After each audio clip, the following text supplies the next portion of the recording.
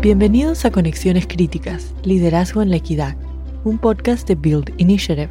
Soy Virginia Lora.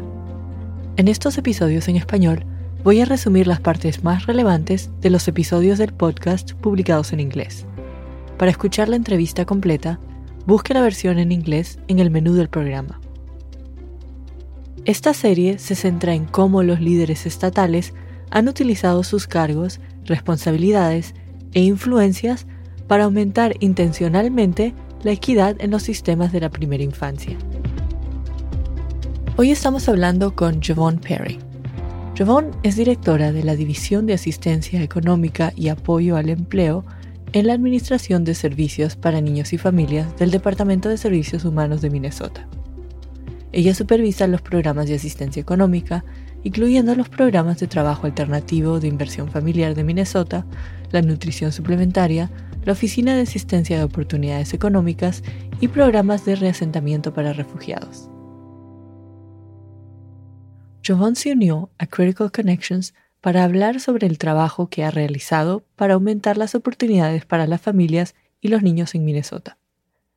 Empezamos preguntándole a Yvonne por qué se siente motivada a hacer este trabajo. I come from the communities that we serve, specifically African American and Indigenous. Yvonne compartió que es afroamericana e indígena, por lo que proviene de la comunidad a la que sirve.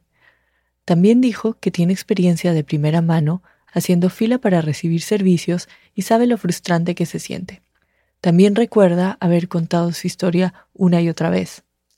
Se acuerda lo abrumada que se sentía al hacerlo y la sensación de tratar de reunir la dignidad suficiente para intentar convencer a alguien de que uno es digno de ayuda. Es lo que la motiva a querer mejorar esta experiencia para otros que enfrentan múltiples barreras y tratan de encontrar un camino a seguir. Luego le pedimos a Yvonne que nos dijera cómo usa los datos para adaptar su trabajo a las familias que necesitan mejores resultados. Well, within my area of economic assistance and employment supports, we are looking a lot at cash and food benefits. Yvonne explicó que trabaja para aumentar el acceso y eliminar las barreras a los beneficios en efectivo y alimentos.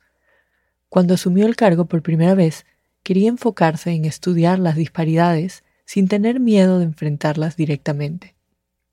Entonces, eso requería mirar directamente a los datos y pedirle a sus colegas que averiguaran qué tan efectivos o ineficaces son para lograr los resultados.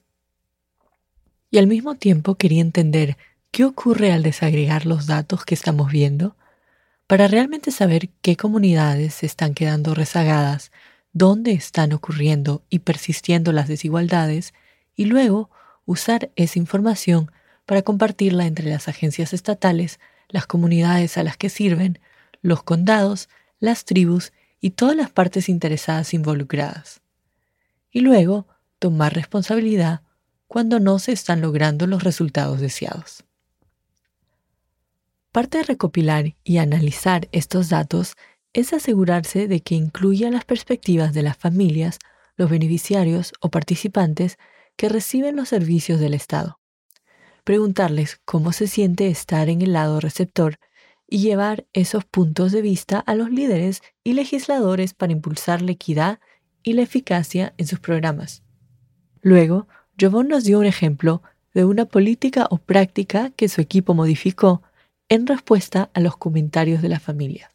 So our families were telling us that everything, all of the requirements that they must adhere to are all through hard copy. It requires them coming into a county office. Dijo que las familias les estaban informando que para recibir un beneficio mensual tenían que proporcionar copias impresas de un requisito de participación laboral a una oficina del condado. Eso significaba que había múltiples barreras para las personas, como el transporte o el cuidado de los niños, que les dificultaba presentarse en persona con este papeleo físico y seguir recibiendo sus beneficios. Preguntaron, ¿por qué es que esto no puede ser más simple? No tiene sentido que podamos solicitar un préstamo del banco en línea, pero no podamos conectarnos con un trabajador del condado, con los servicios de elegibilidad o de empleo en línea. El equipo de Jevon se puso a trabajar. Crearon una aplicación para los servicios de empleo y los programas de desarrollo de la fuerza laboral del Estado. Esto incorporó al menos 2 departamentos gubernamentales. Permite la comunicación bidireccional y que los usuarios suban y descarguen documentos. Permite la comunicación compartida entre varios trabajadores y la doble inscripción en los programas de servicios de empleo.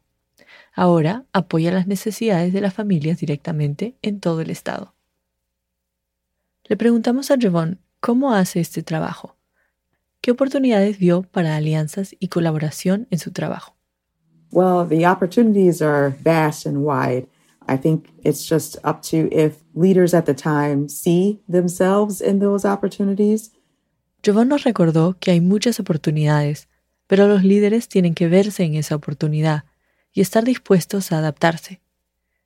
Dijo que este trabajo requiere adaptación, pero reflexiona respecto a que la naturaleza humana y los sistemas estatales favorecen el status quo y la uniformidad.